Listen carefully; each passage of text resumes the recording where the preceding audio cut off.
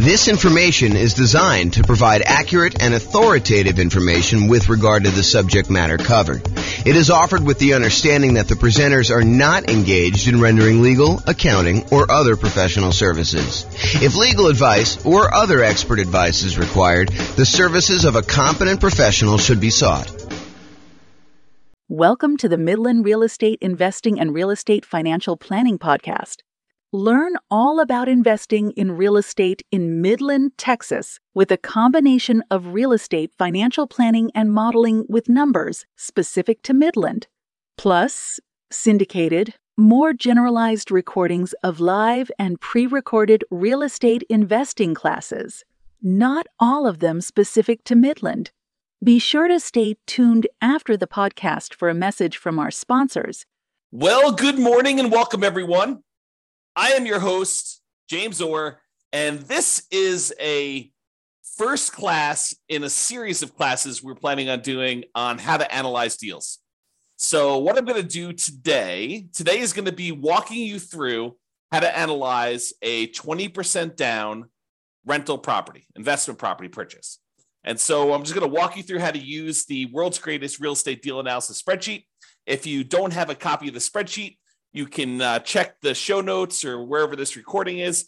It's also available at realestateFinancialPlanner.com/spreadsheet. You'll have to have it emailed to you. That way we can keep you abreast of any of the updates or changes we make or any of the new improvements we make in case there's an error somewhere and we need to get it out to you. That's why we require you to register in order to get it, but it's completely free.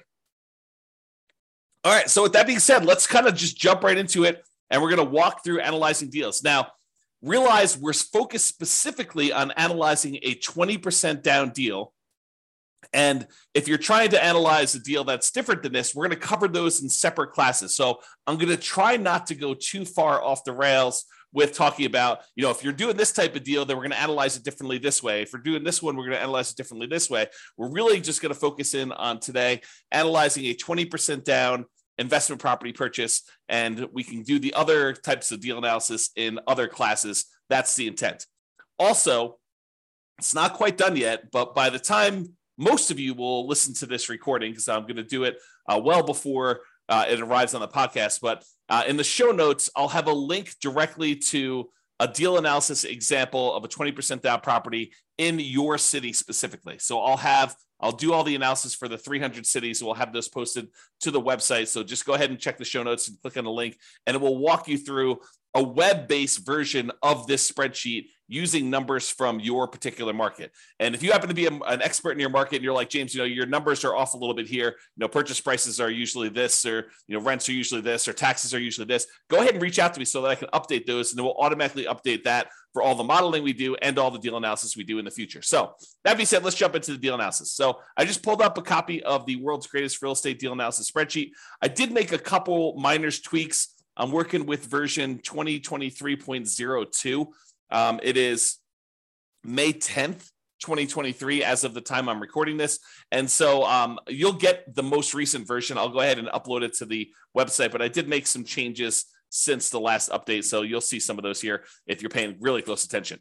All right, so the first thing is, let's put in the address. So it's whatever address you're analyzing right now, you could do this. And since this is sort of a sample deal analysis class, I'm just going to put, sample deal analysis class here as the date so that you can see that. This is just a way for you to keep track of what property you're analyzing. That way, when you're saving multiple ones, you know exactly the address you're doing. And for most folks, I would say they are not saving deal analysis spreadsheets for deals that they're not buying. So if you go and you're analyzing deals and you realize, hey, look, this is not a deal for me, I'm going to pass on it. A lot of folks are not saving those.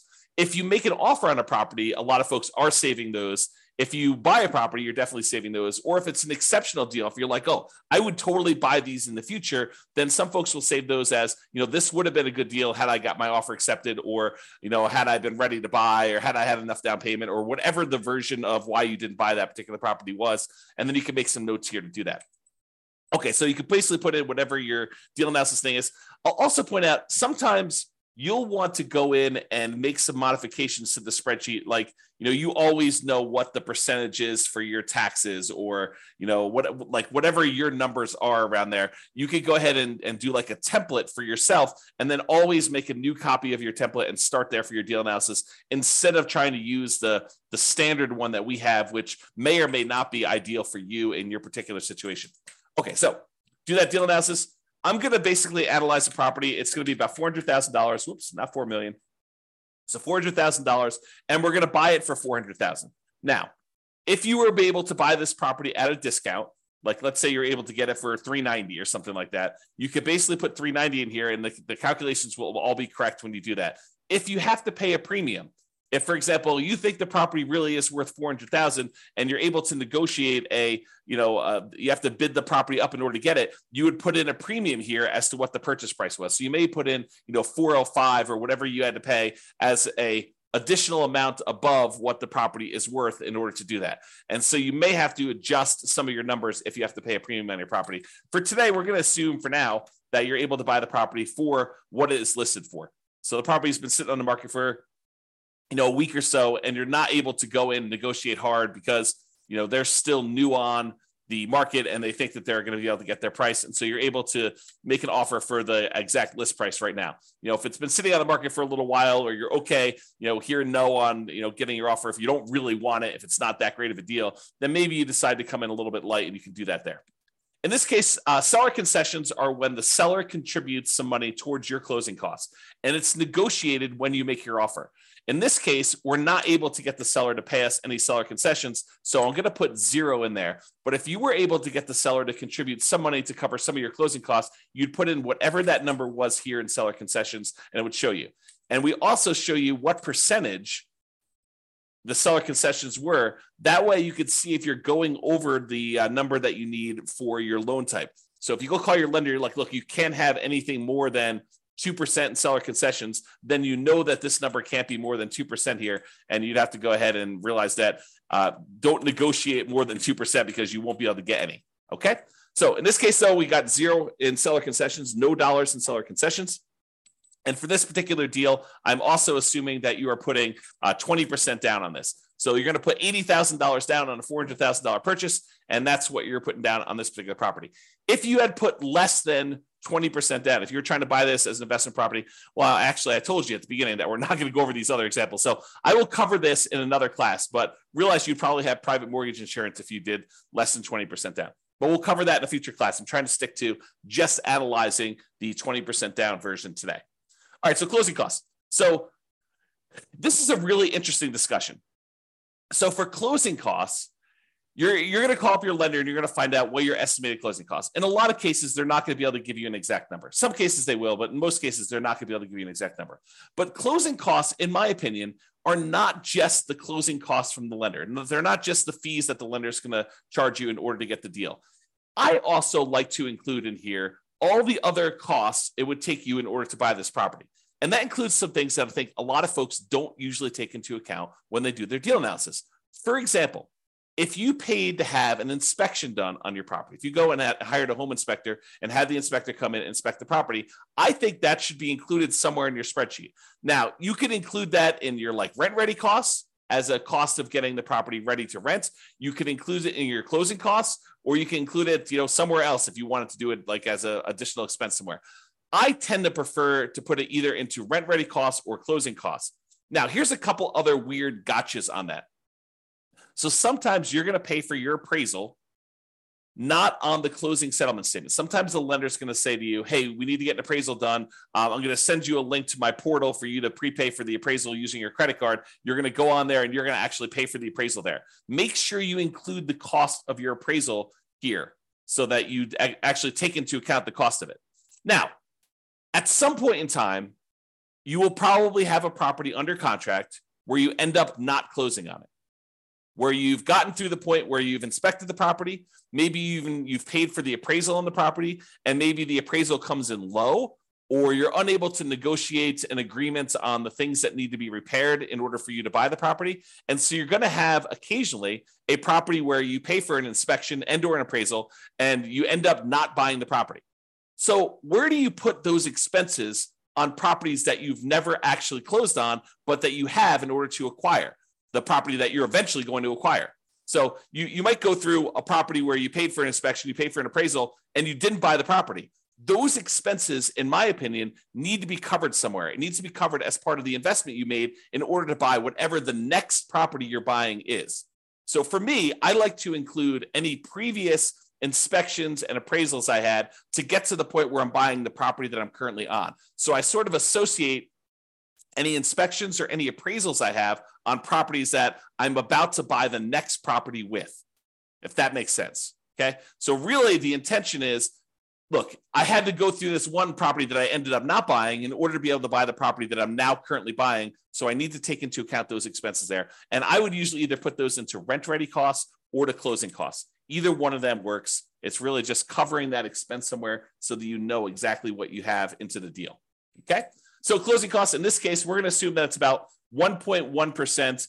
You call up your lender and you got those, and you adjust it so that the number, the cash amount you have in the deal is correct, or you have this rent-ready cost. So let's talk about rent-ready costs. What is a rent-ready cost? A rent-ready cost is money you're going to need to spend on the property after you acquire it to get it ready for rent. Sometimes we buy essentially brand new properties, and brand new properties still have rent-ready costs. For example, a lot of my clients buy new construction properties, and when they buy new construction properties, there are things that the builder does not always provide that we need to pay for. Sometimes it's blinds for all the windows. Sometimes it is, fencing for the property. Sometimes it's new appliances, like the builder decides not to include the refrigerator in their deal, or you choose not to pay for the refrigerator from the builder because there's a premium on it. And so you have to decide what you're going to do there. So even for new construction properties, there tend to be things you need to do on a property to get it ready for rent. And usually what we do is we look at the inspection report to get an idea of the things that we need to do to a property to make sure that it's ready to go. You're always going to get, when you get an inspection, you're going to get a list of the things that the inspector believes should be handled, should be addressed on the property. You will be able to negotiate some of those, some of the time, with some sellers to get them to cover those. In a lot of cases, though, you still want the deal and you're not willing to nickel and dime the seller because there's 3 other offers behind you, and the seller's gonna be like, I'm not doing anything. You were the high bid, and we have 2 other offers behind you, all above asking price. And so rather than spend the $3,000 to do the work that needs yours, there's someone behind you, it's $500 less than where you are. And so they may choose to not do the repairs. Or you may choose, as part of your negotiation when you make your offer that, hey, look, I'm not going to ask you for all the small stuff. If there's something major that comes up on inspection, then we'll definitely have to discuss that. But if, the inspector says, look, you need to replace this broken faceplate on a light switch, I'm not going to ask you to do that. Right? That's part of your negotiation in order to get your offer accepted. So there are going to be things you're going to need to have done on a property. That's where you put that number in rent-ready costs. You put all the expenses you need to do in order to get the property ready to rent in rent-ready costs right here. And so, even if you're buying a brand new property, you're probably going to have at a minimum $1,000. So, to put $0 in here, I may have had, trying to think about this. I'm going to estimate because there's no way I could do it exactly, but maybe 3 properties in my entire career that had $0 in rent-ready costs. And they were like the exceptional properties where someone lived in a property and every little thing was handled already on the property. It was in perfect condition, better than new, so good that you walk in, you're like, there's literally, I can't spend $1 in here. But that is so rare. In most cases, you're going to have some money that you need to spend on in order to have rent-ready costs. Okay, so rent-ready costs, you put them in there. Now, we're going to go down here in a second. We're going to look at different rents on this property. I'm going to show you what it looks like here. But this would add up if you had cumulative negative cash flow. So let's go ahead and assume for a second that you're only able to get, I don't know, let's call it $2,800 a month of rent on this property. Okay. So now you've got negative cash flow. You put in, we're estimating, it's not true, but we're estimating for this particular property that you have $2,800 a month in rent on it. And you can see from it that you have negative $329 per month in negative cash flow. So what then happens is this calculation, this is actually going to go calculate how much cumulative negative cash flow you have over the entire ownership period of the property. And if you want to see how we do that calculation, I'll go into overrides. We'll show you all what's going on here. So if we go look up the cumulative negative cash flow, just scrolling down until I find it. So here it shows you what the negative cash flow is per year on the property in the first year. So this is showing you that it's negative $3,948 in negative cash flow in the first year on the property. And you could also see here, this is the little spark line. The spark line shows you, the red dot shows you where it's negative, and then you can see where it eventually levels out and you have no negative cash flow on it. Okay. So first year, about negative $4,000. However, in year 2, your mortgage payment stays the same, right? Your principal and interest part of your payment stays the same. Your taxes, they go up a little bit. Your insurance, that goes up a little bit. Your rent on the property goes up a little bit. And so a lot of the expenses on the property, which are tied to our estimate from rent, like vacancy and maintenance and property management, those all go up a little bit. But overall, your cash flow tends to improve because your rent goes up. Let's call it 3%, which is what I think we're using here. But your property, your principal and interest part of your payment remains fixed. And that's the largest part of your expense. So what tends to happen is your cash flow tends to improve over time. In this case, because we had negative cash flow to start with, it becomes less negative. If it was positive, it would become more positive. Okay. So in the first year, we had almost $4,000 negative cash flow. But in year 2, we only had negative $3,310. And in year 3, we only had negative $2,652. And in year 4, we only had negative $1,975. And in year 5, whatever it is, we had negative $1,277. In year, whatever this is now, 6, negative $559. And then by the time we get to this year, year 7, we have $0 negative cash flow. So what the software does is it actually sums up all of these numbers for you and tells you what the total amount, the cumulative total of negative cash flow you have over this entire period until you no longer have negative cash flow. So we estimate that you're not going to have negative cash flow on this property. And what it does is that in order to help you be more conservative in your investment, it says, look, if you're going to have negative cash flow on this property, it is more conservative. It is prudent for you to take the total amount of negative cash flow that you're going to have for owning this property and to set it aside when you buy the property as part of your initial investment. Why do I say it that way? Why do I say that your negative cash flow is part of your initial investment? Because what negative cash flow really is it's deferred down payment. And the easiest way for me to show you this is to show you what happens if you put down more. So we have 20% down right now. If I decide to put 25% down, you can see that the negative cash flow is less. Okay. If I put 30% down, the negative cash flow is less. If I put 35% down, then I have no negative cash flow. So really what negative cash flow is it's saying, look, if you had put 35% down, you wouldn't have negative cash flow at all when you bought this property. But because we're choosing to buy a property with less down payments, we're deferring the down payment that we could have put down up front.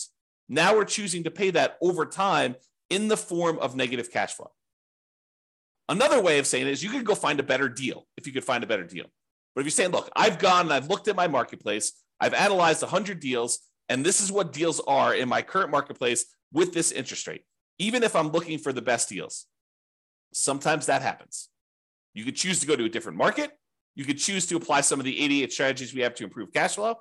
Or you could say, look, based on the criteria that I have, the deals that are available in my marketplace, the interest rate environment that we're in, the rents we're able to get, all of those things say, look, if I put 20% down on this deal, it's going to have negative cash flow. And so really what I have is deferred down payment in the amount of $13,721. Okay. Now, what I want to point out to you is it better for you to put the 20% down or to put aside or to put more down and not have the negative cash flow? So in this case, we would have to have $13,721 set aside to address any negative cash flow we had in a particular marketplace, because in this case, we chose to put 20% down. Okay. So it's $13,721. Let's call it $14,000 just to round up. So if we had put 25% down, we went from $80,000 down payment to $100,000 down payment, which means that we put an additional $20,000 down. We had $14,000 in negative cash flow, or now we can put 25% down and we have $20,000 more and $100,000 down total, and we still have negative cash flow. If we put 35% down, which is about, let's do 34% and see where it is. 34%, 33%. Okay, so 33%. So instead of putting $80,000 down, we could have put $132,000 down and not had negative cash flow. In other words, we could have put $52,000 more down to acquire this property, or we could have set aside $14,000 to address the negative cash flow issue. Would you rather put $52,000 down or put $14,000 more into a savings account to address the negative cash flow issue you have on the property? The choice is yours, right? Because you could have put $52,000 more down, or you could have put $14,000 aside in order to address the negative cash flow. That's the difference, right? That's the difference between putting it up as down payment or setting it aside as deferred down payment in the form of negative cash flow over time. Okay, so let's go back to 20% down. We've had that discussion. So if you had any cumulative negative cash flow, it'll calculate it here, and it will use that as part of your return, because now you have this cumulative negative cash flow in addition to your down payment and your closing costs and your rent ready costs. That becomes part of your investments when we calculate return on investment, because you have to have that money set aside to prudently make this investment in addition to reserves, which we'll talk about here in a minute. All right. Okay. So now it tells you your total amounts that you invest in the property. $80,000 for the down payment, $4,400 for closing costs, about $3,000 in rent-ready costs in this example, about $13,721 in cumulative negative cash flow that you've just set aside somewhere in a savings account, maybe with your reserves, where you have those ready, available for the negative cash flow that you inevitably get. I don't want to confuse the issue. However, this is probably not the amount of money that you will need for your negative cash flow, because we do have some cash flow from depreciation. When you buy a rental property, you get tax benefits of owning the rental property.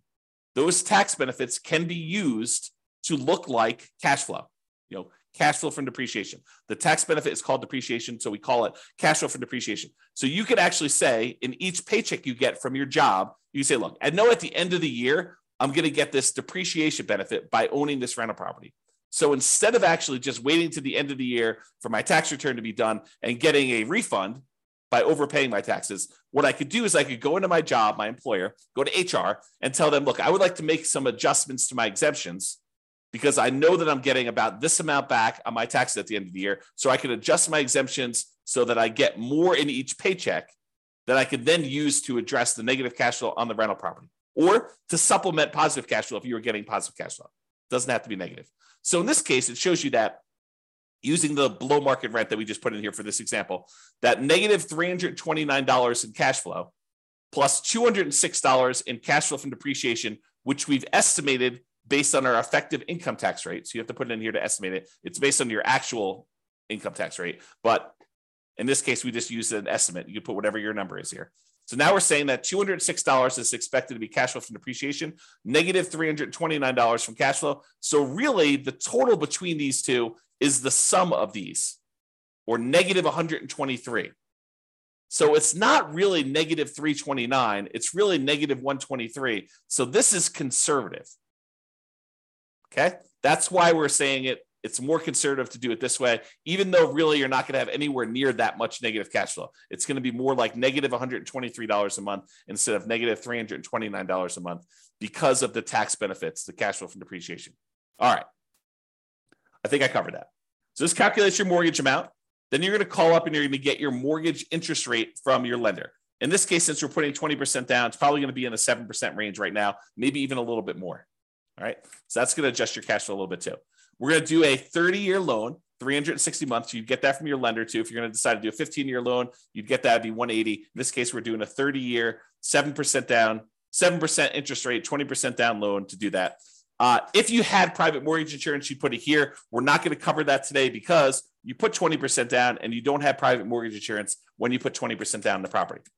Then the income of the property. So I had put this arbitrarily low to have this whole discussion about cumulative negative cash flow. In this case, let's say that rent is $3,200 a month, which means that you're getting a slightly negative cash flow on this particular property as of right now with the current assumptions. Okay, so it's showing you what your negative cash flow is so far, which we're going to make some adjustments here. It's actually going to change a little bit. All right. Vacancy rate. So vacancy rate is not an exact number. And I'll give you an example to prove this to you.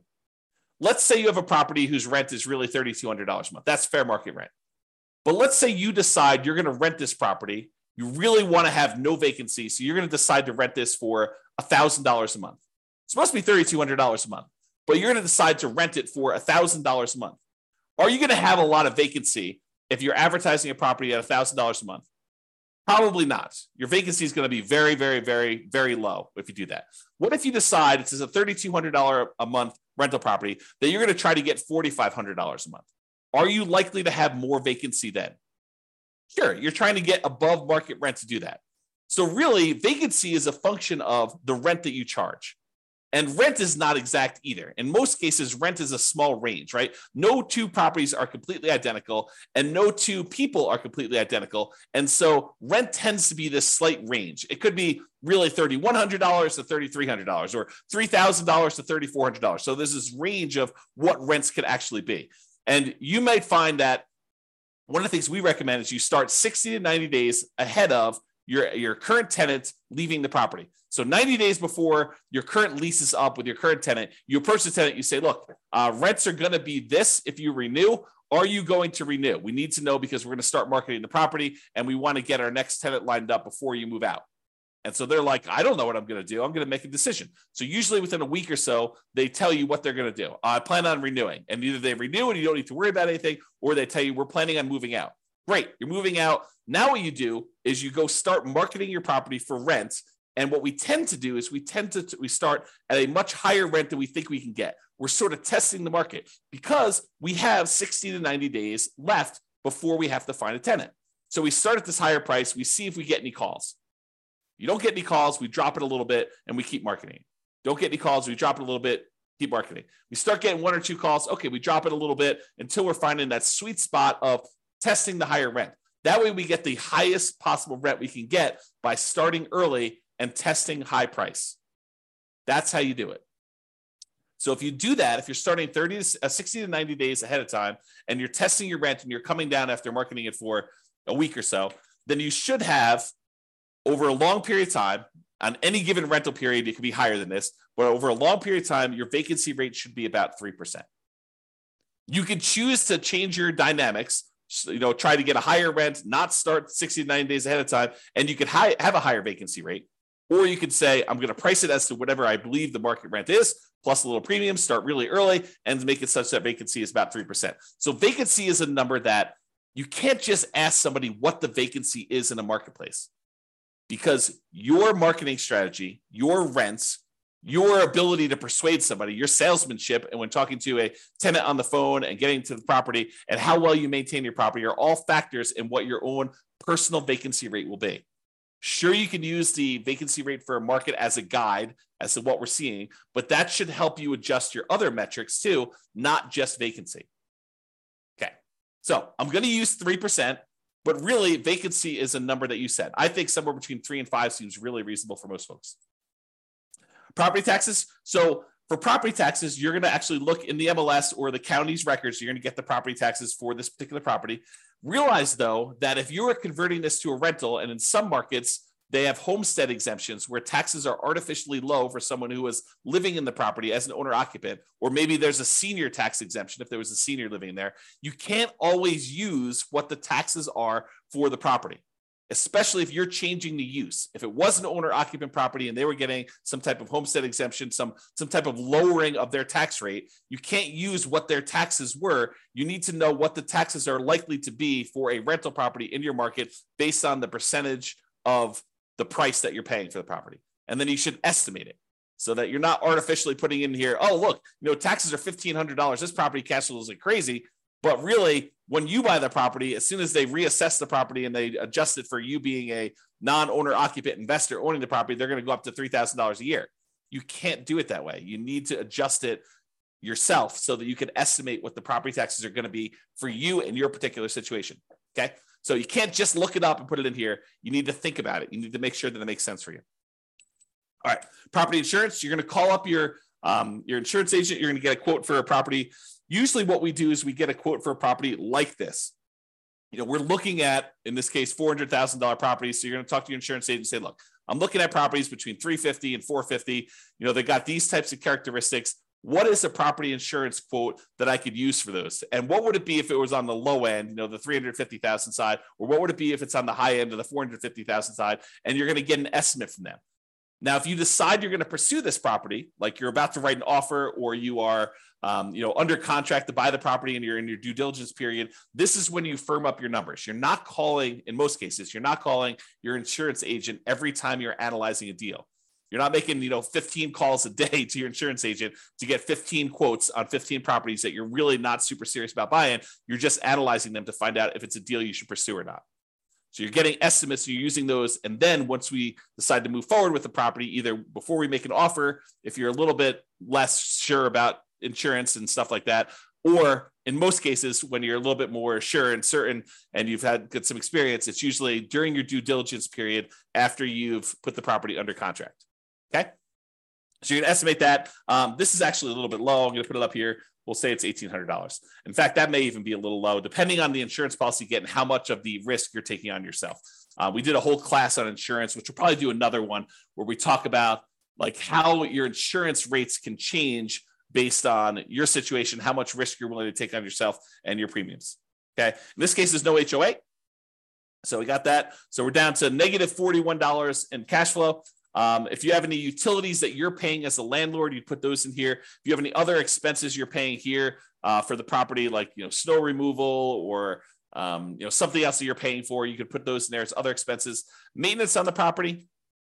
So I separate out maintenance and capital expenses. We have a whole class on how to calculate what number you should put in for CapEx. Some people choose to include it in maintenance, but you'll get a feel for this over time. But part of it is you need to look at the dollar amount that you're doing and make sure that the percentage makes sense to you. So if you figure out, what the maintenance you expect to have on the property, how many on average, plumber calls and electrician calls based on the condition and the age of the property, the effective age of the property. You'd want to estimate this, carpet replacement or flooring replacement on a property between tenant turns, how often that's going to happen. You can estimate all this for maintenance and make sure that your number makes sense there. I'm going to use 10% for this case. I think that's in the ballpark for a lot of properties, especially newer properties. However, if you've got a much older property, this number could be twice that. So just realize that, that this could be a wide-ranging number depending on the quality of your property, and realize that you need to adjust for that. The capital expense number, when you go through the capital expense worksheet, you'll see that this number is usually pretty significant because you should be setting aside money for that roof. It's coming. You're going to need to replace the roof at some point. That you're going to need to replace the furnace. You're going to need to replace the air conditioner. So you got to budget for these things. Those are examples of capital expenses that are coming. And the life cycle of these things generally. And so you could say, look, roofs last about 20 years in my marketplace or whatever it is normal in your marketplace. And so you need to take the price of a roof, adjust for inflation out into the future and say, it's 10 years old now, so I only got 10 more years left on it. Or it's brand new, I got about 20 years left on it, and adjust the price you're paying 20 years in the future with some inflation in there and calculate what you need to set aside. That's the whole CapEx class. Go watch that one for details on how to get this number. All right. And then management. In this case, if we had a professional property manager and they were charging us 10% of gross rents, this would be negative $41 a month. In this particular case, I'm going to say you're managing it yourself, and that significantly changes the cash flow numbers. We went from being negative $41 a month to now we are positive $269 a month, and we no longer have that cumulative negative cash flow thing either because we decided to self-manage. If you're going to hire a professional property manager, put this in here. If you're going to say, look, I actually have some hard costs of doing property management. I need signs, I need lockboxes, I need all that stuff. And you want to set aside a certain number in here. Maybe you decide to put in, not 0.5 there, 0.005. You're like, look, I need to set aside about, probably that's even a little high. Let's do 3.5. So I'm going to set aside, about $130 a month to cover my hard costs of having to manage this property, printing statements, mailing things, the software I use to manage my own properties, the signs, the lock boxes, all that other stuff. I'm going to put a hard cost in here to kind of account for my management costs. I think that's reasonable. If you're going to actually hire a professional property manager, a lot of those costs are going to be covered by them, and you can put in the full number. Some people will choose to put 0 in here. I think that's less than ideal, but you should probably put something in there even for your own costs. All right.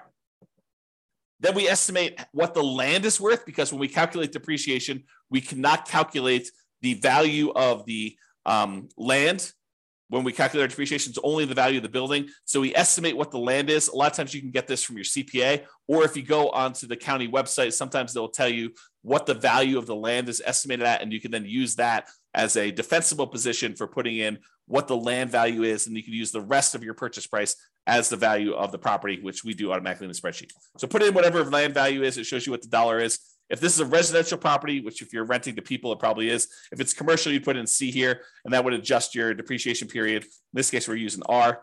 And then whatever your estimated effective income tax rate, again, we're estimating your tax benefits. This is not intended to do your taxes for you and tell you what your tax rate is and then be able to show you that. So estimate what your effective income tax rate is. Go look at your last year's tax return and go ahead and use that. If you don't know, go ahead and do it that way. And then you can put in a number here. I think 20% is probably a pretty good number for some folks. I mean, not everybody, but you can do that. All right. So that being said, you put in all your numbers. Now we're ready to do some analysis. We look over here and we can see a bunch of stuff. For the sake of time, because we're running, relatively short on time for what I hope to do, I may not cover all the different things. I'll try to go through as many as I can, but we'll kind of see where we end up. So the first thing a lot of folks like to look at is this cash flow one. And we've been talking a little bit about it when we talked about that cumulative negative cash flow thing. But this shows you three numbers. It shows you your monthly cash flow on a property, how much money you're making after all expenses on the property, your monthly cash flow. And it shows you that number right here, $269 a month. It also shows you your estimated cash flow from depreciation, that tax benefit you get by owning this rental property. And then it sums up these two numbers and shows you what we call true cash flow. True cash flow is simply the sum of your monthly cash flow on the property plus the tax benefits you get by owning that property, the cash flow you'd get from depreciation. It is the true cash flow you would get by owning the rental property. And that happens to be $475 a month if you bought this property with 20% down, okay?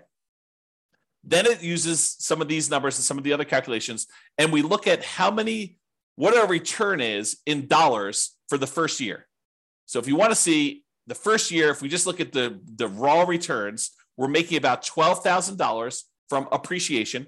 The tendency for property values to go up, we're estimating a 3% appreciation rate, and so we're making about $12,000 from appreciation. Now, this is true whether we are just looking at the dollars for not including reserves, and if we're including 6 months of reserves, or if we're including 12 months reserves. That's what these three different ones are. This is the total return you're getting in dollars if you have no reserves at all. This is the return in dollars if you have 6 months of reserves, and this is the return in dollars if you have 12 months of reserves. And so it shows you the difference in returns for those calculations. Appreciation is the same for all three, okay? Then cash flow shows you have $3,229 per year in cash flow by buying this property, and that's the same for all three. Then how much you're paying down on the loan, your debt pay down, that's the red bar. $3,251 is how much you're paying down on the loan in the first year on this property. And that's the same. And then that cash flow from depreciation, this number times 12, basically. And it shows you it's $2,473. That's your cash flow from depreciation. Then you have no reserves in the first one, so there's no gray bar, but there is a small gray bar here showing you what the return you're earning on the 6 months of reserves that you set aside. So we assume that if you're going to have 6 months of reserves, you're setting that aside in some type of account where you're earning a return. And for the 6 months one, we use 1% as the default. So you're earning 1%, you have it in some type of savings account. So you're earning $340 per year on setting aside 6 months of reserves. Then if you decide, look, I want to put aside 12 months of reserves, but because I don't need the full 12 months at any given time, I can take the majority of that and I can invest in something a little bit more aggressive, like stocks. And so you might be able to earn 7 or 8%. Let's call it 8%. I think that's the default. And so you're earning $2,721 per year on setting 12 months of reserves aside in the stock market. Because we're going to set those reserves aside, we're actually going to take into account the return we're earning on those reserves. So it shows you now the total amount in dollars you earned in year one for these three different scenarios. If you're not taking into account reserves, you're earning $20,953. If you put aside 6 months of reserves in a 1% account, you're earning $21,293. And if you do 12 months of reserves, so you're setting those aside in the account at 8%, you're getting $23,674. Okay. So it shows you the dollar amounts of the three different situations. Now, you're like, dollar amounts, that's really good to know, but Obviously, if I have to put a lot more down in order to get that return, that's a different return on investment than if I had to put very, very little into this deal in order to get those returns. And you're right. And so what we want to look at is the return on the amount you had to invest, or return on investment in year one. And that's what these three are. And they match up. This is the return if you had no reserves. This is the return if you had 6 months of reserves. And this is the return if you had 12 months of reserves. And so it just shows you very clearly that your overall return is 23.97 if you are ignoring reserves, which you shouldn't, because in order to make the investment, you really should have reserves. So this does take that into account. It calculates now what your return is if you set aside 6 months of reserves and this total cost to close. Okay. So 20.39% is your overall return. And it shows you what the breakdown is. It shows you that, look, you're earning 11.49 from appreciation. 3.09 is your cash on cash return. 3.11 is the amount of return you're earning from paying down on the debt. 2.37 is the amount you're earning from your cash flow from depreciation. And then I can't even read that. 2 point something, or maybe it's 0.33 for your return from your reserves. And then your total amount is at top. Okay. And then this is the return if you put 12 months in. It's 19.5. So the dollar amount you earned by having 6 months or 12 months of reserves actually increased the more you put aside in reserves. But now the return you're getting on the investment, which includes the reserves in the denominator, actually goes down. So it suppresses your return by having this amount in the denominator, by having this amount that you needed to invest in order to acquire the property. So if you were going to lie at a cocktail party and tell them about how great your return was, and you were going to ignore reserves, you'd tell them 23.97. But that's not true, right? Because in order to invest in this property, you really do need to have reserves. So really, if you set aside 6 months of reserves and you were earning 1% on that, that'd be 20.39. If you were setting aside 12 months, it's 19.5. And if you're like, James, this 8% you're using for the reserves, that's not appropriate. Well, let's go change what that is. So do a search for reserves. And let's see. So here you go. The rate of return you're earning on the 6 months reserves, we have it at 1%, but you could override this. So the rate of return we're earning on the 12 months is 8%. So let's go ahead and change it. Let's say, I'm only really earning 4%. Great. Let's put it 4%. It'll adjust all these other ones. If you wanted to go back up to 8% in year two, you can have it do that. I'll go ahead and leave it out for now. And then we go back here, and provided the software is working, it changes that number for you. So now it recalculates it. It recalculates what you're actually earning on that and what the overall return is. And you can override that for any year. You can override any number, right? You can change the return for that. You can change the return in dollars you're earning. You can do anything you want here and override any of those numbers. That's what all the overrides are for. Okay. Also, the interesting thing about overrides, which we'll cover in a class, probably not soon, but eventually, is because the way it's set up with all these overrides for all these different years, now we could track and see how your investment performs over time. You could put in what your actual appreciation was in year one. You actually put in what your cash flow was in year one. You put in what your actual debt pay down was in year one and your depreciation benefit was in year one. And then we could see how your investment performs because you're using real numbers. So this could be a tool now, not only to do deal analysis when you acquire a property, it could also be your deal analysis over time to keep track of how your investment performs. Okay. And we'll talk about that in another class. All right, so now you're looking at this. And with these three numbers, I think for most people, that's what they're looking at to make a determination as to whether they invest. A lot of times they're looking at cash flow. A lot of times they're looking at the returns. A lot of times they're looking at this cash on cash return on investment, which is the green percentage as to how much they invested. And they're looking at overall, is this a profitable investment for me? I'm making $21,000 or so by making this investment. And it's about a 20% return. Does that meet your deal criteria? Is that something that gets you excited about buying this property? For some people, it's like, yeah, that's a lot better than what I'm doing elsewhere. Other people, it's like, heck no, I'm not getting out of bed for, less than 50% return or 100% return. It really depends on you, the types of deals you're doing, the type of strategy you're doing, your marketplace, and the economics that are going on. And so you got to decide what a deal is for you. Okay. So those are the top three. Let's talk about some other ones. This shows you your returns if you sold the property at this year. So if we look at year 6, you can kind of see the return you're getting is this 3 different returns, but it shows you the range of what they are if you sold the property. And it does take into account the expenses of sale. Your real estate commission going out, your share of closing costs when you sell a property, your depreciation recapture tax, and your capital gains tax rate. So it does take those into account when it calculates your returns when sold. It shows you a simple annualized return on investment number, a compounding return on investment number, or compounding annual growth rate is another way of looking at that, or the internal rate of return if you like those. So it has all three flavors of your return, depending on which one you like, and you can see what the overall return is. And you can see how those diverge over time and what they end up being. Now, you're like, hey, what are you using for the real estate commission going out? Because I'm an agent, I'm only paying half, or, I don't have, I'm not going to have depreciation recapture tax or capital gains tax because of this situation, do 1031 or whatever. Well, we've got the ability to override those as well, right? So you can go look at what those are, and you can say, look, I'm only going to have a real estate license for the next 5 years. So for the next 5 years, it's going to be, 3%. And then after those 5 years, then it's going to go back up to 6%. You can adjust those, and the software will then go do that math for you and show you how it affects your return by doing all that. Okay, so that's why it's designed to do the overrides the way it is. All right, but for now, it's going to be normal. All right, so you can now see all those returns. If you're a cap rate person, you're like, look, James, all this cash on cash is really nice, but I'm really a cap rate guy or gal. I want to see what cap rate is. Great, here's your cap rate. So it shows you cap rate over the first 5 years. It is the gray bar here, 7.19, 7.41, 7.63, 7.86, or 8.1.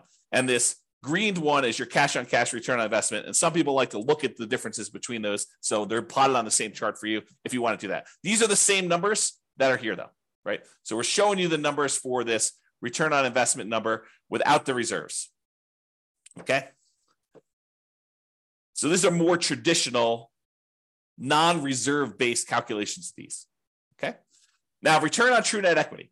So this brings up a discussion about what true net equity is. So true net equity is the amount of equity you would get if you sold the property and walked away. This is after your closing costs, after the real estate commissions, after capital gains taxes, and after your depreciation recapture taxes. Because when you sell a property, you don't get the difference between sale price and the amount you owe. That is, while we call that equity, that's not a real number. It's an imaginary number. Because if you were to go to sell that property, well, you're going to take a little off the top for your real estate commissions. They're going to take a little bit for closing costs. They're going to take a little bit for, your capital gains taxes, and they're going to take a little bit for depreciation recapture. So really what you're left over with is a much smaller number. That's true net equity. It's the amount you walk away with after all those expenses of sale. And if you're thinking about it, don't you want to know what the return you're earning is, how much appreciation you earn on that amount that you're going to walk away with? Because if you were going to go sell this property, you'd want to know what return you need to beat with that new investment. And so we want to know what the return we're earning on the small amount that's going to remain when we sell the property. And so this shows you all of your returns for appreciation, cash flow, debt pay down, and depreciation, the cash flow from depreciation. And then it shows you the total of all these. So your total return on true net equity in the beginning is pushing 34% and change. Okay. But over time, your return on true net equity typically goes down because your equity tends to grow, and the returns, even though some of them grow, some of them stay the same, but the returns tend to grow slower than your equity does. And so what happens is it tends to, over time, your return on true net equity tends to decline over time for most of the returns. We'll cover that in another class. Okay. All right. Then these are really easy to cover. I might actually get through this. So these are really easy to cover gross potential income, your gross operating income, your operating expenses, and your NOI, your net operating income. It just shows you your key metrics for year one. If ever you want to see these for any of the other years, it calculates all of them here. So you can go see what right here.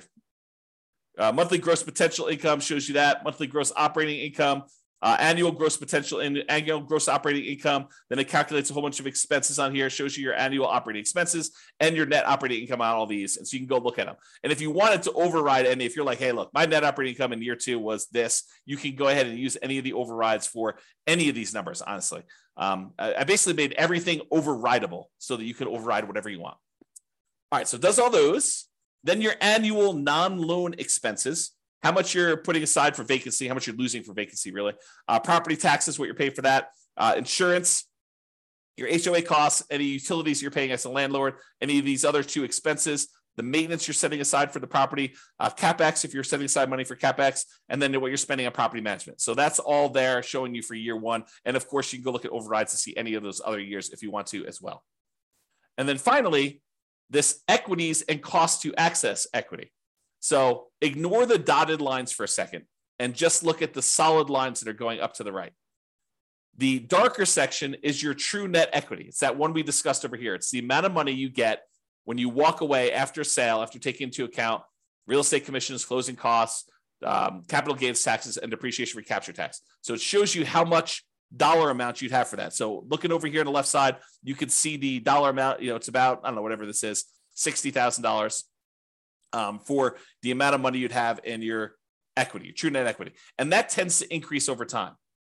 Now realize your cash out refi equity is how much money you could do a cash out refinance for a loan. And that usually is up to a maximum of 75% loan to value. You can adjust that percentage here.